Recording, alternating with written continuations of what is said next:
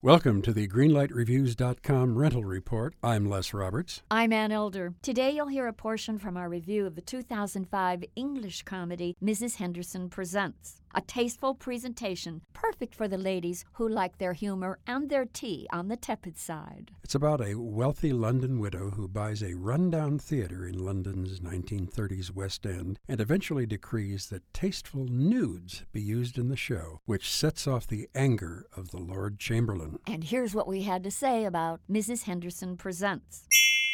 There's a sweetness about this picture that we shouldn't overlook, and I'm thinking specifically of one scene in which Dame Judi Dench is remembering the way that she used to be, and those scenes take place while a musical number is going on the stage, and Frears intercuts shots of Judi Dench looking at herself in a mirror. It's a gorgeous, gorgeous moment. It was a joy to watch, and the amazing thing about this film, towards the end it gets quite serious because of the fact that war is declared, the Germans are bombing London, but it never loses its sense of the joy of life. And because of that, I am giving it a glowing green light. I am too, Les. It's a pleasure to say that Judi Dench is not only very, very British, but she's very, very good. Yes. Green light from me. Good. 2 green lights for Mrs. Henderson Presents.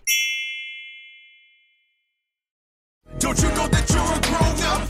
I'm a grown-up. Me too. Yep, me too. But these days being a grown-up can really suck. Luckily, we're grown-ups who grew up in the coolest generation. We had video arcades. And also some of the best TV and movies ever made. We lived the origin of awesome consumer electronics. The list goes on and on. Yep, Generation X. Exactly. And we're Gen X grown-up. Every week, the Gen X Grown Up podcast explores media, tech, toys, games, and more from both yesterday and today. Through the eyes of Generation Xers who absolutely love that stuff. You can find us on iTunes or wherever you get your podcasts. Or find us on our website, genxgrownup.com. Life sucks as a grown-up. All right, you think that was good enough? I hope so, man. I'm tired. Who listens to a promo on a podcast and then goes and listens to a different podcast? Right. I've never done it.